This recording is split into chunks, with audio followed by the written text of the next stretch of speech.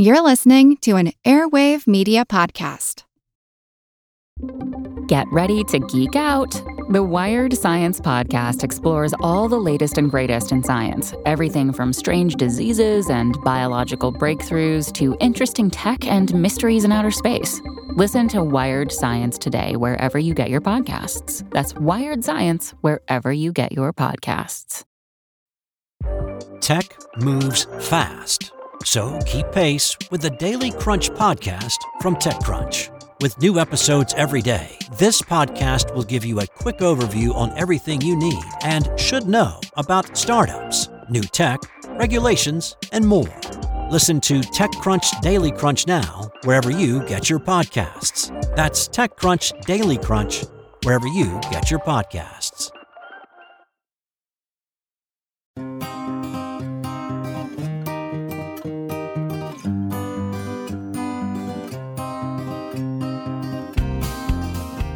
My morning routine. I go into the kitchen and I burn my toast because that's how I like it. Okay, my favorite bread, sourdough, just put in the pan. Second slice there, and toaster oven on toast.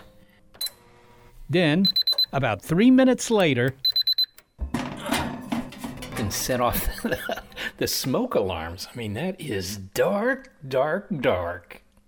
But not as dark as my visage when one morning I came down to find the thing didn't work. My toaster oven was on the fritz. So what did I do? Well, I fixed it. You'll find out how later. But what didn't I do? Replace it. I rebelled against our throwaway culture.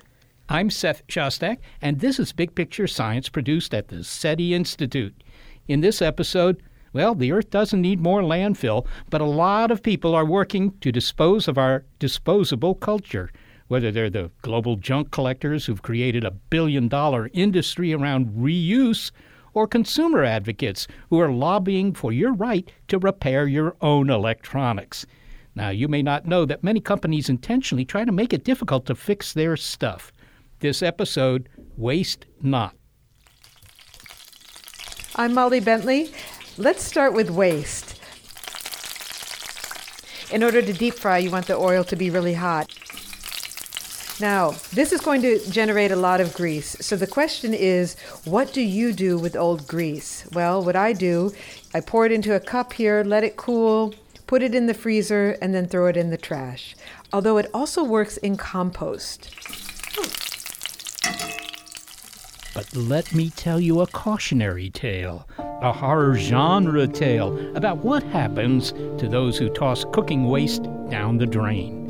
Unbeknownst to the residents of Sidmouth, a coastal town in England, there was something hideous lurking beneath their feet. It was silently growing thanks to the waste fed into it from drains and toilets, a foul and glistening mass of gunk accumulating in the sewer. Sure, it was gross, but it wasn't the way it looked that sent city workers and scientists reeling. The smell is absolutely awful. It's very, very organic. And when we took the samples back to our laboratory, you've never seen a laboratory empty so quickly as when we opened those buckets. The buckets held samples of the town's first fatberg. Berg means mountain, and a fatberg is literally a mountain of fat that accumulates in a sewer and eventually blocks the sewer, so that operatives from the water company have to go down and clean it away. I'm Julian Siddle. I'm a radio producer with the BBC. A fatberg has been discovered in the sewers of Sidmouth, England. Julian, as a resident of the UK, what is your reaction to this? How bizarre. I mean, Sidmouth is not exactly a big place. It's kind of a small town, a kind of place where people go on holiday. I imagine that they have a kind of sewerage system which is, probably at least 100 years old and probably discharges into the sea in some way, But, I'd heard of these things before. The one found in London produced a huge social media hit. It was filmed on the television, and this thing was enormous. Imagine at least the height of a couple of people. If you imagine one person standing on top of on the shoulders of another one down in some huge kind of Victorian sewer, from like a century ago or more. And they kind of broke it open, and there were, all these horrible things in it, including loads of worms. Disgusting. Fatberg worms came out? Yes, they did. I expect it was delicious. I mean, the fatberg was delicious for the worms. Yes, exactly. Lovely Sidmouth was the newest member of the Fatberg Club, joined veteran members New York and London, whose enormous masses of sewer gunk first demonstrated that what is out of sight is not out of sight for long. I'm Professor John Love, and I'm a synthetic biologist at the University of Exeter in England. This fatberg actually measured something like 30 meters long, that's about 90 feet, and they needed about 1,000 trucks to get rid of it. It only took 5 years for that amount of fat to accumulate in the sewer. But it requires more than just solidified fat to create something that was, well, bigger than a blue whale, as Dr. Love's team discovered when they conducted a fatberg autopsy. The actual fatberg, though, the accretion of fat is helped by the fact that in the fatberg you get a lot of things like wet wipes and things like that the fat sticks to, and therefore it doesn't actually flow properly to the wastewater treatment plant. And you get a positive feedback, a runaway accretion, if you like, of fat and wet wipes, things that should not be in the sewer that are nonetheless thrown into the sewer by people. And then that itself also stops things like sand and grit from normally vacating the sewer as it normally would, and eventually just blocks the entire pipe, causing a massive tailback of sewerage up into the town. And at that point, obviously, the water company has to get involved to clean this up. Now, how do you get this stuff out of the sewer? I mean, when these operatives go in, presumably I don't know, they're wearing maybe something like scuba diving gear? The environment is terrible. It's like being in the worst Dungeons and Dragons episode you could ever think. It's a tiny, narrow tube full of fat. There is no oxygen. The operatives have to wear protective clothing. They also have to wear wetsuits and hazmat suits on top of each other, so that they don't get contaminated by anything that might be in the fatberg. They're also having to carry their own oxygen supply because there is absolutely no oxygen down there in that sewer. And they've got lances where they have pressure water, and they will basically just pressure water the fatberg to smithereens. Then they go in with big suction hoses and they suck up all that slurry, and then they carry on up the fatberg until it's eventually all cleared. We were very, very interested also to discover whether or not this fatberg would be a reservoir for human pathogens like bacteria or something like that. So we investigated those using sequencing. So we took a sample of fat, we extracted the DNA in that fat, and we found that actually the DNA from the bacteria that were contained in the fat was no different from the bacteria that you would find in a normal sewer. So it did not seem to pose an enhanced threat to health. Just out of curiosity there, John, what is the most bizarre thing you've ever pulled out of a fatberg? I've got to say, years and years ago, one of my college roommates maintained that there were alligators in the sewers of New York. Right. Now, this is apparently a very, very common story, but the question was, is it true? And at some point, I called up the New York City Sewer Department, and I said, you ever find any alligators down there? He said, no. He said, however, we did find a dead horse, and we found plenty of shopping carts. Right. And I'm thinking, how do either of those get into the sewer? Yeah. So you're not finding big stuff. No. The most interesting thing we found was a set of false teeth. But mostly everything else that we did find were sanitary products and wet wipes. Now, you know, people have been throwing stuff away, and in particular into the toilet or the sink or whatever. I mean, they've been doing that ever since we've had indoor plumbing. Yes. Right? And so why is it that fatbergs are a contemporary phenomenon? Or is it just that, you know, that one of them finally got big enough? Or is it the crooked passages of Victorian-era sewers? Why now? Well, you're kind of on the money there with the Victorian sewer idea. These sewers are actually hundreds of years old, and they were not built to essentially take away the waste for such a growing population. The southwest of England is an area of population growth, so the sewers are actually inadequate for that. But also, when these were designed, people were not throwing plastic-based wastes down the toilet. But the plastics that we find in wet wipes, and obviously in the plastic liners of, say, sanitary products or incontinence pads, we found a lot of those actually, which might be because of the age of the population living in that area. But the thing is that these big plastic sheets just do not biodegrade and will eventually pollute the environment anyway. So it's not something that you really should be doing. You alluded earlier to the fat itself, and we analysed that fat and found that it was mainly beef or mutton tallow, which is consistent with Sunday roasts, if you like, in the UK. So people were just basically, grilling their food and then putting the residual fat down the sink. And you don't need very much for it to accumulate because it forms little globules as it cools. And then eventually it's quite sticky as well. And so it will stick to rough parts of the brickwork in the sewer. A wet wipe will come along, stick to the fat. Then you'll get that positive feedback loop of accretion.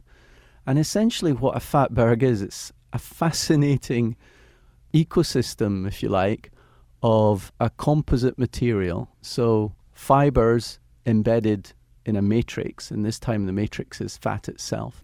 But we were able to identify the source of the fat as coming from, basically people's kitchens, and we were able to identify the solid parts of the fat that were coming from people's toilets. And they started a campaign now to educate people to try, rather than throwing fat down the sink, the thing to do is to basically either put it in the garden if you have one, where it will degrade very, very quickly and nourish your soil, or you just wipe it and put it in the bin. And I think that's the idea that they're trying to promote here. But you did refer to this as an ecosystem. Yeah. And of course, that sounds like there's something alive down there. But on the other hand, you said there's absolutely no oxygen. Yes. So are these microbes that live, on something other than oxygen? Are they methanogens? Or yes, they are. So that's exactly what they are. They are methanogens. They're metabolizing extremely slowly, though. That's why the fat doesn't degrade very quickly. And when the water company took the fat away, the slurry that I was mentioning about earlier, they took that to a bioenergy plant, and they basically made methane from that fat. So it could power my car. It could do, yeah, if your car runs on methane. Well, it might in the future. Yes. The idea of fatberg powered, I can see that as a bumper sticker. Why not? Finally, then, John, let me ask you. I presume, these fatbergs we've been talking about are there in the UK, but of course the UK is no fatter than other places, and particularly, undoubtedly, not as fat as America. So I presume there are fatbergs lurking below cities here as well, right? Yeah, I would guess so. I don't know for sure.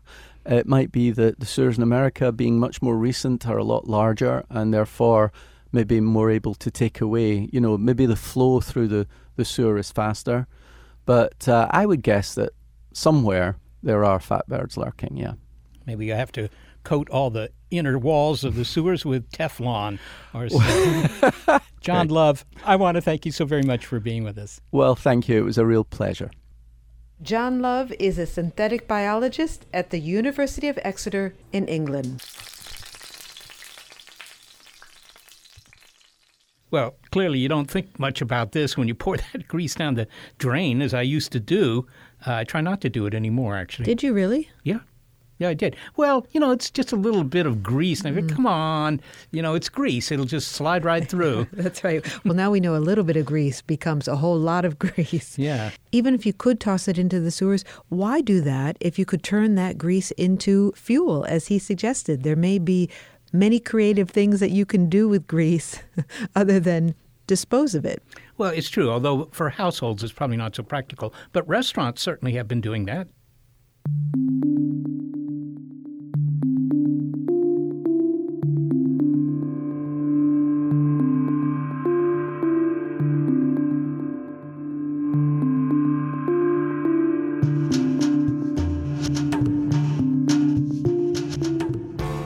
Well, as we fill our sewers with fat, our oceans with plastic, and our landfills with old laptops, people are thinking about new ways to use our resources and our goods. Coming up, stories from the global secondhand trade. China is the world's largest manufacturer of everything, So as a result, it's going to be the largest buyer of raw materials, and that's what recycling is. You might want to give your old jeans their own passport before you toss them out anyway, because after you say goodbye, they may embark on a trip around the world. It's Waste Not on Big Picture Science.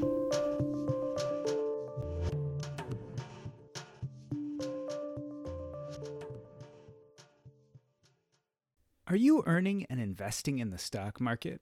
In real estate? How about in relationships? Are you earning and investing in your life? I'm Doc G, semi-retired hospice physician and host of the Earn and Invest podcast, where we have the 201 or next level conversations about money and life.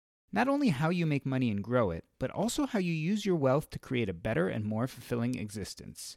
Join us every Monday and Thursday wherever you listen to fine podcasts.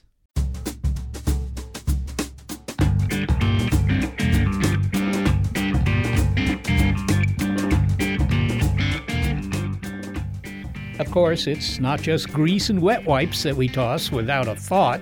We live in a disposable culture, so some trash goes to recycling centers, compost sites, even waste-to-energy plants. But the majority of waste in the U.S. goes to the dump. And wherever it goes, it's a lot. For example, the largest city in the U.S. generates more than 14 million tons of trash every year. You don't get to be a city of 8 million people without producing a little waste. And here we have a whole line of garbage bags. I suppose every day is garbage pickup here in New York City. Wait, what is this? It's the fold-out part of a bed from a couch. Okay, that's thrown in there. I don't know if that can be recycled. Thrown on top of these garbage bags here. And let's count. 2, 4, 6, 8, 10, 12, 14, 16, 18, 20. Okay, there's about 30 garbage bags right there. Somebody already going through the garbage, pulling out all the bottles before the recycling truck comes. And you go around the corner here, and what is this? 2 chairs. One is an office chair that's covered. One is a wooden chair. Oh my gosh. A metal chair that has a kind of mesh backing. This is really a moment of charity if anyone would step in. An old table, a lampshade, buckets of who knows what, and 2 pieces of luggage thrown in an enormous pile here. Glass table, 2. Ironically, had author Adam Minter's great-grandfather come to New York, as many immigrants did in his time, he and his great-grandson might never have gotten into the junk trade. My great-grandfather, when he came to the United States, he wanted to be in vaudeville, but he made the mistake of getting on a boat to Galveston, Texas. So when he got there, no education, no skills, didn't know anybody, so he did what you do when you don't have any education and you need to make some money. He started picking up rags from the streets of Galveston, Texas. That slowly became his family's recycling business that moved up to Minneapolis. Journalist Adam Minter is the author of Junkyard Planet and recently Secondhand, Travels in the New Global Garage Sale. And in a sense, what I've done for the last few decades is basically trace people like my great-grandfather, only I've gone to Ghana, and I've gone to Tokyo, and I've gone to China, and I spent years living in China, meeting people who do these kinds of activities, and oftentimes building them up into multi-billion-dollar businesses. We're talking in this episode, well, we're talking trash, and specifically about alternatives to ditching it in a landfill. Now, when you recycle, yeah, you feel good, you feel virtuous. But recycling is more than just about ecology. It's also about economy. It has real economic benefits. We're going to find out in a moment why China is keen to get its hands on used Christmas lights. And speaking of China, while some of the trash that Molly saw on the streets of the Big Apple will be sorted and resold as raw material domestically, much of the rest that is recycle-worthy will be exported to India or China. Adam Minter says that his research indicates that the junk biz is the second biggest employer on the planet after agriculture. All you need to do is go to an emerging market economy. Ideally, you go to Africa and you walk down the streets of, say, a place like Accra, Ghana, or Nairobi, Kenya, and well over half of the stuff selling in stores is going to be secondhand. It's what we'd consider junk. But the retail economy, especially on the African continent, is primarily a secondhand economy. And we don't see that because it's oftentimes the stuff that we in developed economies throw out, whether it be Japan, the United States, Canada, or somewhere in Europe. So that's the scale of it. Think of an entire continent where most of their stuff is secondhand from somewhere else. Now, you mentioned that your great-grandfather was was a rag picker or whatever, right? Picking up rags. Now, I don't know if there's I don't have a separate recycle bin for rags anymore, but I assume, are these organizations that do this recycling, I assume they're specialized. They don't just take everything that we throw out. They take, well, maybe the furniture, or they take some other, electronics or something like that, right? It's a very specialized industry. Let's talk about rags. I mean, it's a great example. We don't see the rag picker anymore, but roughly 1/3 of the used clothes that are generated every year in the United States are turned into rags, literally cut up in rag-making factories, both in the United States and abroad. And those rags are used by everyone, and from everything from hotels to painters to oil and gas companies to wipe down their pipelines if there's leaks. It's an extraordinary industry, and it's kind of hidden. We don't think of that as waste, but it's an extraordinarily important part of our economy. When I think of recycling waste, I think of big ships with containers filled with something, all headed for China. Why does so much trash seem to go to China? Well, what I always tell people is when you think about recycling, recycling doesn't exist without manufacturing.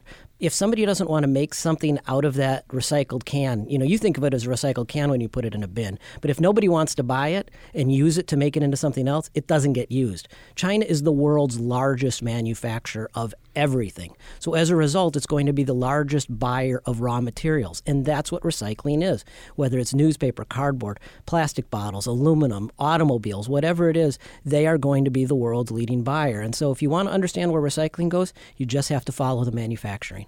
What are the big items? I mean, is it electronics? Is it the rags? What are the major players in the recycling biz? Well, by volume, by weight, the biggest commodity, if you will, is steel. And the biggest source of steel, the most recycled product in the world, is the American automobile. We don't think of putting automobiles in a recycling bin because we don't, but they are recycled in specialized factories, and that steel gets recycled into new steel. So in the United States, roughly half the steel that's used in new products comes from secondary sources, and means from recycling. So that's, by volume, the really big one.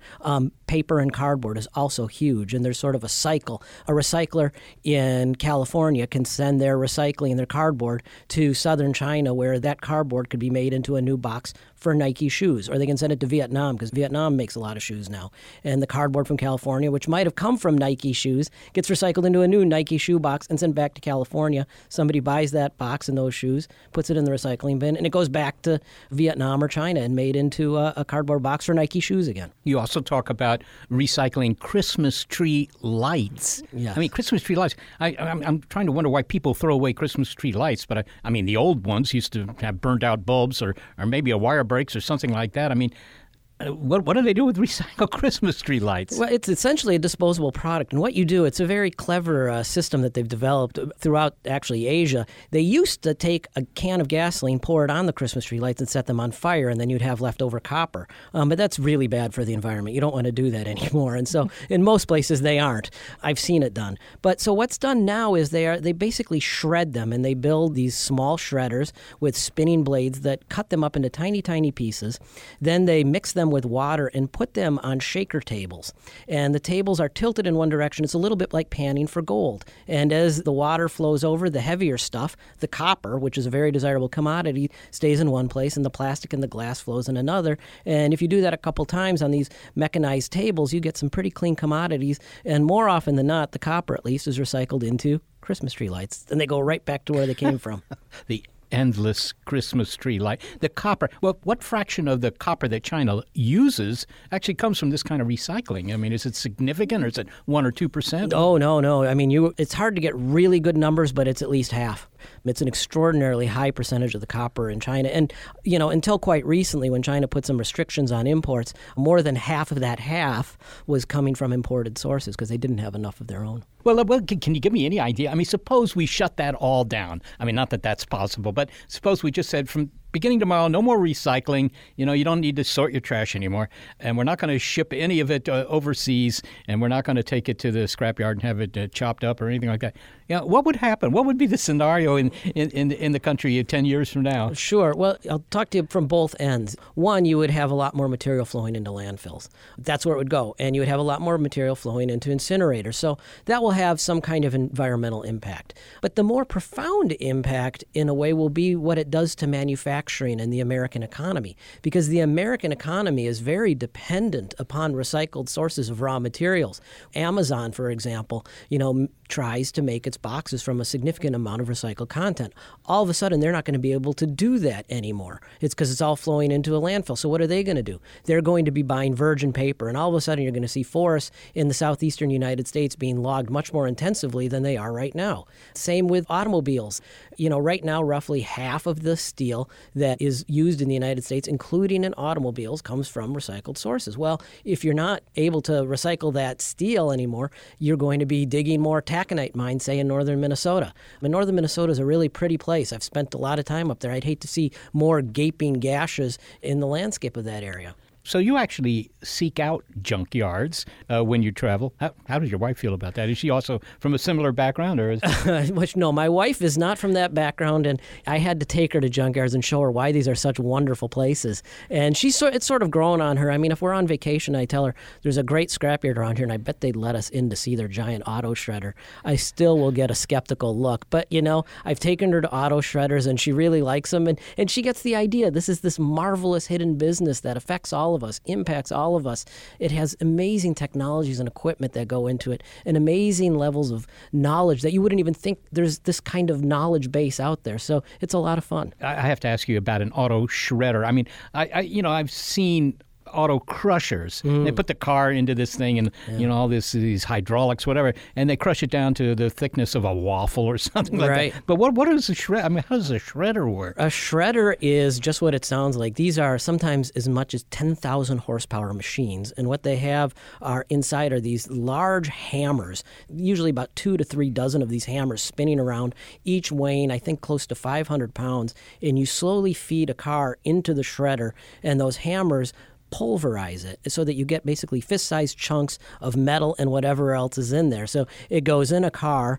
You see a lot of steam come out, and what comes out is very hot chunks of steel and aluminum and copper, and there's bits of course, seat and everything else in there, depending on what was pulled out before it went through the shredder. And that's generally how cars are recycled and have been recycled since the 1960s, early 1970s in the United States and around the world. So then you can vacuum it into a truck or a railroad hopper car, and away it goes. Yeah, and steel mills love it. That shredded steel is a commodity. There's a price. Every day you can go and get the market price for shredded automobile steel, and it's a coveted raw material in steel mills. I'm going to look up shredded automobile futures for my...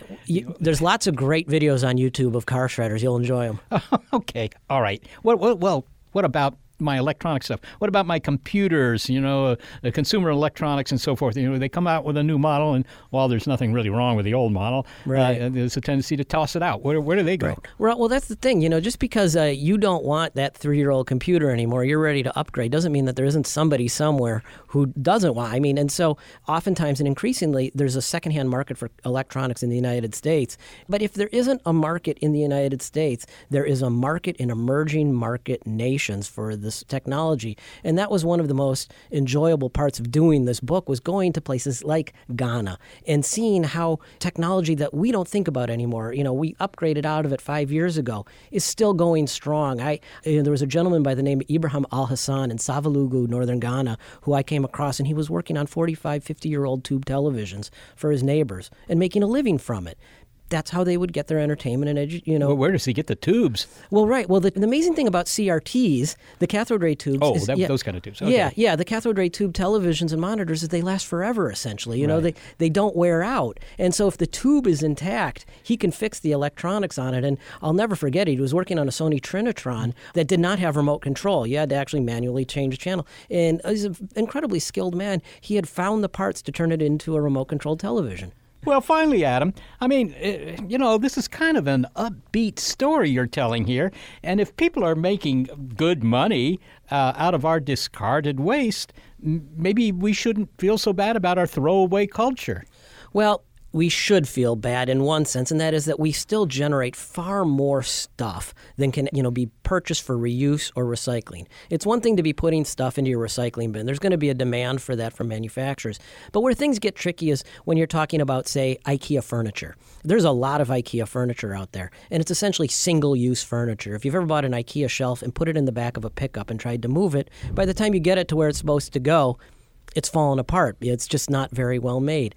And that's the kind of stuff that's really a problem. And it sort of is the dark side of this story of recycling, because there's just so much that cannot be recycled. Fast fashion, which we've all heard about, labels like Forever 21, which are making garments that can only be washed maybe 1 to 5 times before they just start falling apart. Not much can be done with that sort of thing from a recycling standpoint. So, what I always tell people is, by all means, consume. That's the culture we live in. But when you buy stuff, think about stuff that maybe has a second life. That's something that maybe after you're done using it, it's durable enough where you can see passing it along to somebody else. I mean, and that's sort of one step in sort of fixing this problem of so much stuff coming into the waste markets that simply is waste. It can't be reused and recycled. Recycle and repair. Right.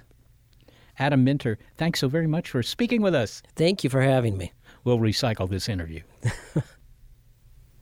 Adam Minter is the author of Secondhand, Travels in the New Global Garage Sale. Adam Minter can talk about real first-hand experience, at least of his relatives, of this whole recycling business. And the thing that struck me, Molly, was that it's not a 1 or 2% effect. This is a lot of recycled material. It's really important. It's half the copper in China and more than half the steel in the U.S. and whatever. I was also interested in the ingenuity that Adam Minter discussed of some of these entrepreneurs. So if they don't have a part, they look for a part somewhere else and they salvage that and then bring it back to the television that they're fixing, and they make a television that works. So it's entrepreneurial, but it also shows some creativity. I recommend you go on YouTube and look at how all these guys in India are taking ordinary stuff and turning it into very sophisticated stuff with basically hand tools. It's remarkable.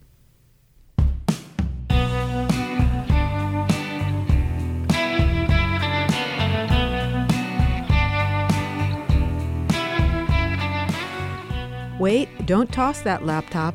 Save yourself hundreds of dollars and the earth from yet one more hunk of toxic waste. Why don't you try fixing it instead?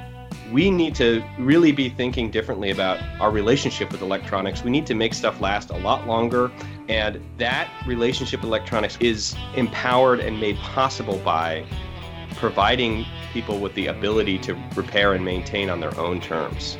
The Right to Repair movement is fighting for your right to fix your own electronics. Next. It's Waste Not on Big Picture Science. And by the way, if you have thoughts about this show or other episodes that you'd like to share, you can connect with us on social media. We're on Twitter at ByPiSci.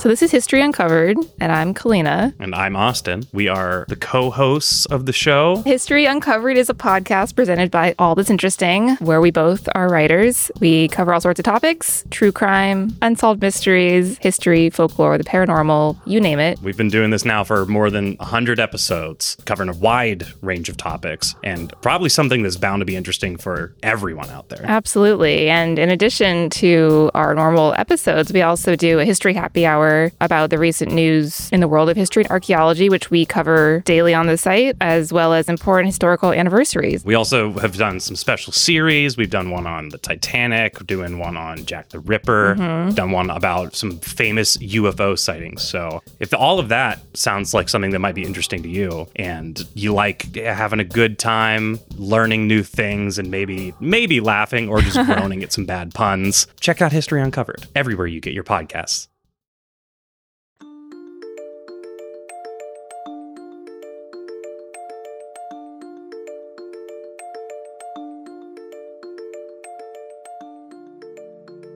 In a moment, you'll hear about the pushback against companies that intentionally foil your attempts to repair your devices. But first, do you find old circuit boards beautiful? At a recent science conference, Molly spotted a booth where bright green and vivid blue earrings and necklaces were attracting admirers. My name is Amanda Presky, and I own a company called Circuit Breaker Labs. This is not usually how I see circuit breakers laid out like this. Can you describe what it is that you're doing with these circuit breakers? It's all transformed into jewelry. So I use a combination of materials, including broken electronics, circuit boards, and epoxy resin to create a finished jewelry piece. Could you describe it for us, what it is that you've done here? Invoke your best descriptive powers. So imagine like a subway map or a cityscape or just an arrangement of sort of three-dimensional boxes and lines. That's what a circuit board looks like at its very basic description. And then add on a layer of color, because the solder mask, which is the top protective layer that helps in soldering the board without creating short circuits, it comes in a wide range of colors: red, orange, yellow, green, blue, violet, black, white. There are a lot of options there. So when you combine these textures with these colors, it looks very futuristic and kind of just techy. It does, and we don't often get to see circuit boards, and when you look at them, it looks almost like you're looking down an aerial view of a city. Yes, that's the comment I get a lot, and also what I see a lot when I'm trying to figure out which part of the circuit board I'm going to use to make into jewelry, because not every part is interesting. And we should say that Amanda's just using part of the circuit board, not the entire circuit board, so these really are wearable. You're doing an excellent job, too, of multitasking, because I'm asking you about your jewelry while you're selling some of your jewelry. Dave White, you're from Arizona State University. I see on your badge, I see that you are now purchasing some of this jewelry. Can you tell us what drew you to it? My wife is a professor as well, and my daughter is a budding scientist.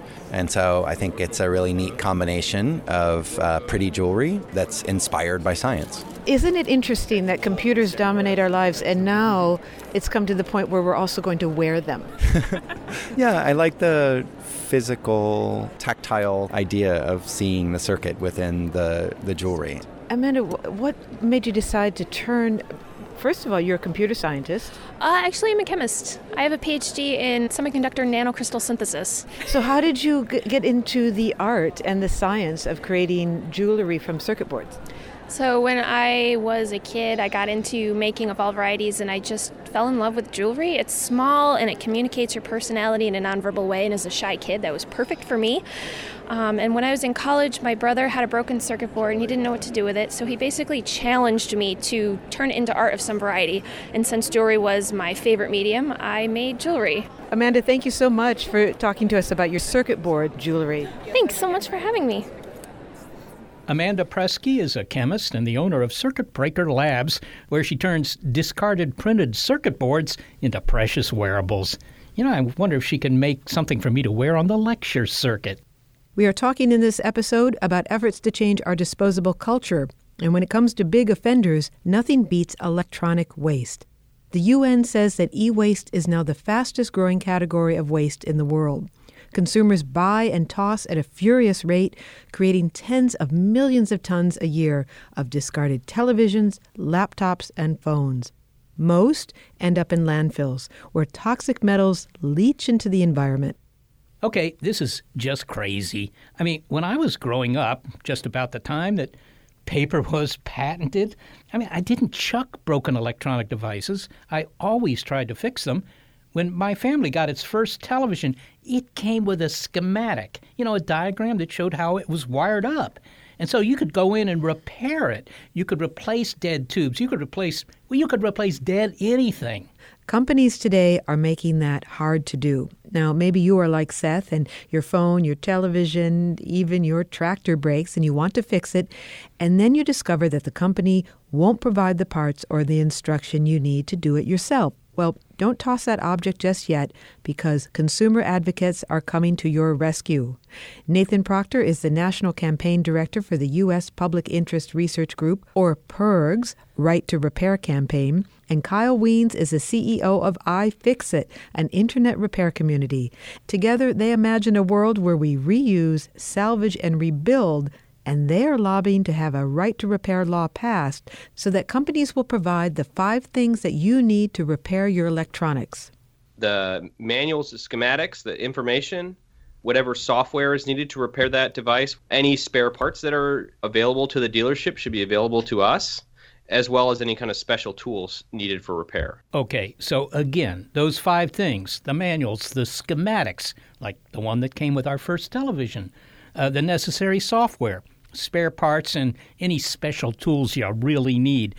But honestly, I mean, even with that, can anyone really repair something like an iPad? It's a very sophisticated device. My toaster oven went on the fritz the other day. I unscrewed the back cover and I was able to fix it. But my toaster oven is far less complex than any iPad or phone. So, Kyle, isn't this just increasing complexity a natural progression of consumer products? It's actually, I would say, easier to fix an iPhone than it was a TV back in the day, if you have the information and you know how to do it. Most repairs are just part swapping. You need to put in the battery, you take it apart, you put the new battery in, put it back together. It's straightforward. What is different is that schematic that used to be included. In the early 90s, the TV companies stopped including those schematics. And what we have discovered is that the kind of perception that things aren't fixable anymore is more driven by the manufacturer's intent than it is by unrepairable products. Most things out there, especially TVs, are very straightforward to fix. Well, let me push back on that a little bit. You say they're very easy to fix. I mean, a battery is one thing.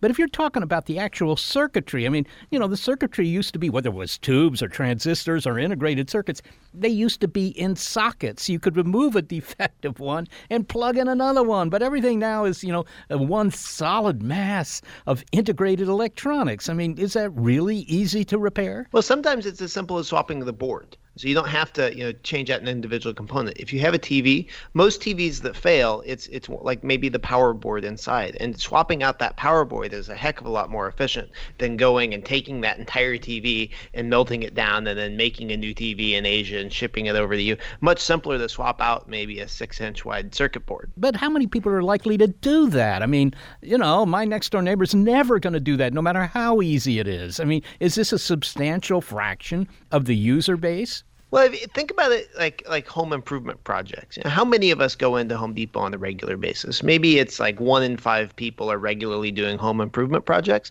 but houses are not disposable, right? If your toilet breaks, you're going to hire someone to get it fixed or fix it yourself. You have that option. And the DIY ethos and possibility, it drives some of the economics that make professional repair viable as well. So we need both. We need professional repairers that are out there fixing these things, and we need consumers to be able to fix them. Nathan, I mean, does this extend beyond electronics? We've been talking about electronics. I mean, if you're, I don't know, well, Kyle just said your toilet. If my toilet breaks, I do indeed try and fix it. It isn't very complicated. And that's true for a lot of the stuff in my house, a fan or whatever. So, I mean, this right to repair, is it really relevant to a broad swath of the kinds of things I buy? It is, and it is increasingly. So if you were to have an appliance, let's just say your refrigerator broke, we're seeing now that companies will design these products such that you need a manufacturer code to reset the fridge so it starts running again. And because all of these products now run software, and there's the ability to program that software to discourage repair, and that's exactly what we're seeing in everything from toasters to tractors. So why are they doing that? I mean, the obvious answer is, well, they just want to sell you a new product. It's just greed, if you will, bottom line. But, they might argue, no. I mean, if you get into that, you're only going to make it worse. So what do you... Right. If you were to ask that question to Apple, the answer that they have typically given is we want our customers to have the best experience. And in order to facilitate that experience, we take away their options and their control and choice. So they believe, or they say, that they're trying to kind of control the user experience. But there's a huge cost to the consumer when they lose that control, when they cede that control to the manufacturer. And in the case of something like a lot of products, like a John Deere tractor, the repair business associated with maintaining those tractors is a very important revenue stream. There was an article in Crain's Chicago Business that found that John Deere dealership profit margins are 5 times higher on the repair of equipment than it is the sale of new equipment.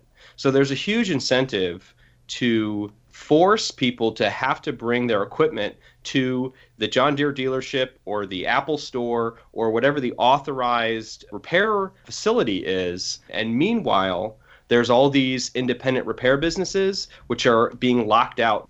To what extent is this just a consequence of the increasing sophistication of the products we buy? I mean, here in the Silicon Valley, there's something called Moore's Law. Every 2 years, your computer gets twice as fast and so forth.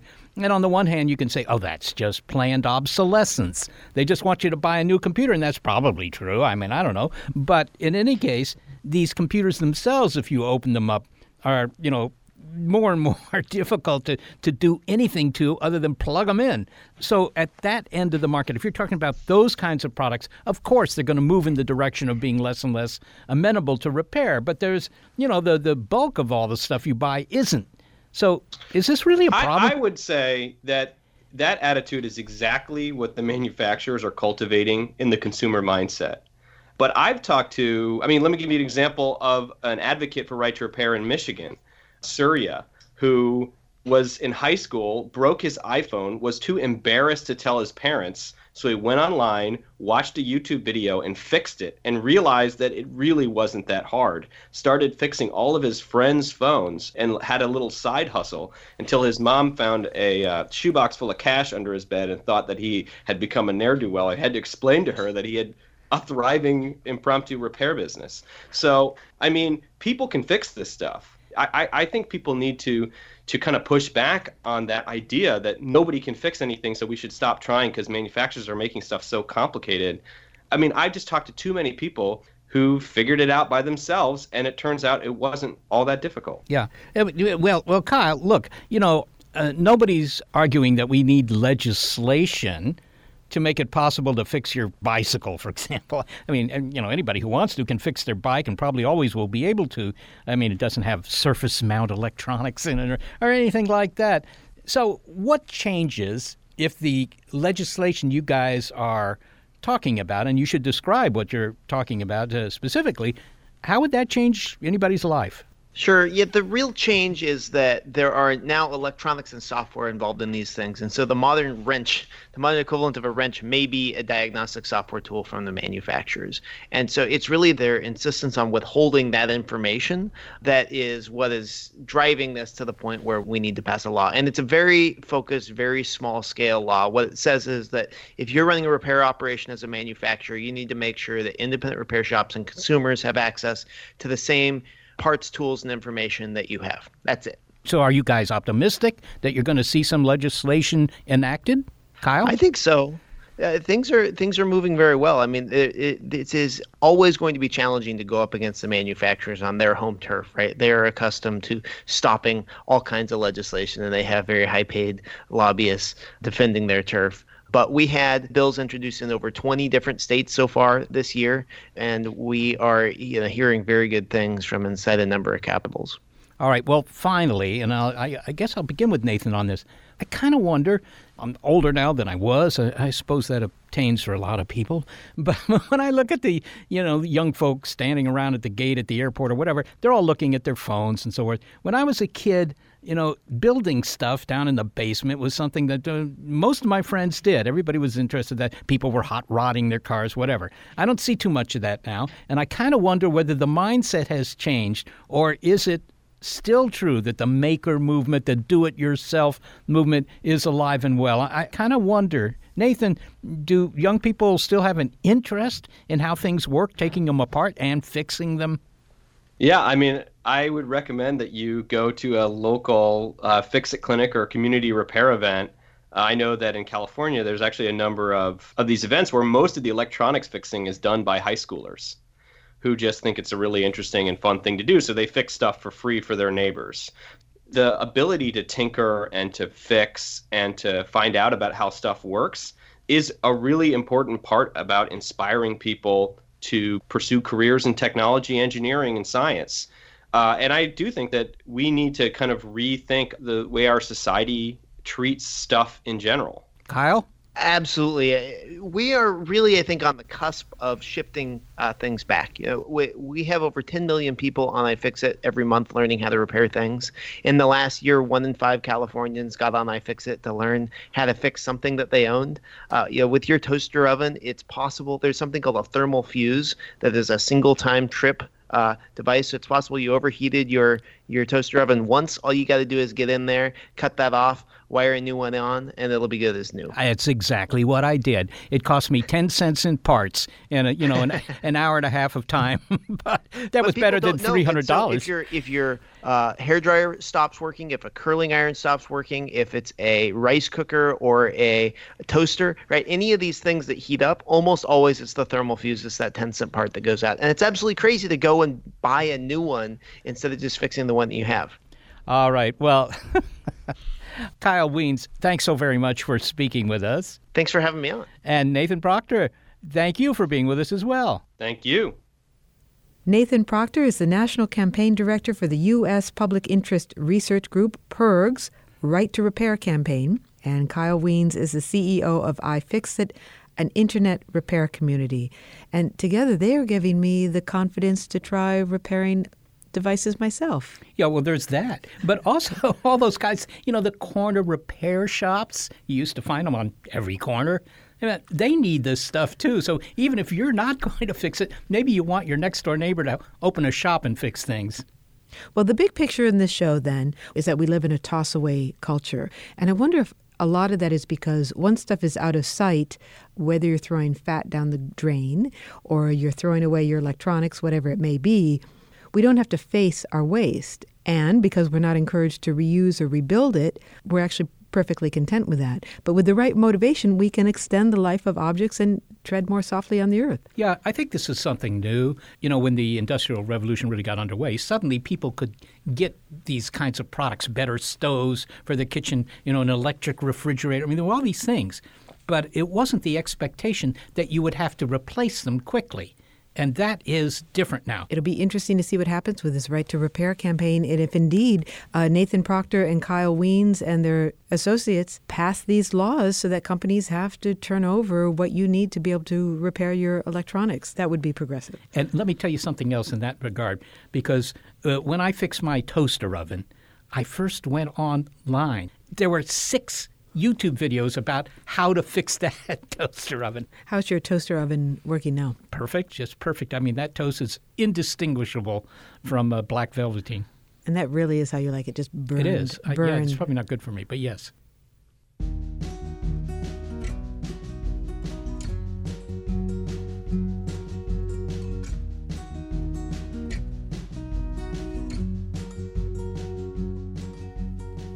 Well, thank you to those who help us salvage this show and do so every week. Senior producer Gary Niederhoff, assistant producer Sarah Derwin, and operations manager Barbara Vance. I am executive producer Molly Bentley. And thanks also to financial support from Rena Shulsky-David and Sammy David and the William K. Bowes Jr. Foundation.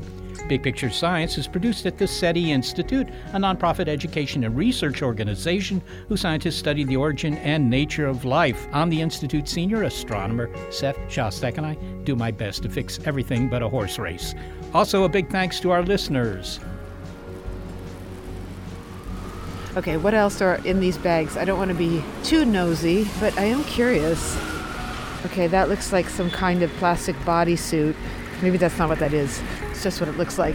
I'm not going to dig around. Let's not look in that. I'm not going to look at any of these, actually.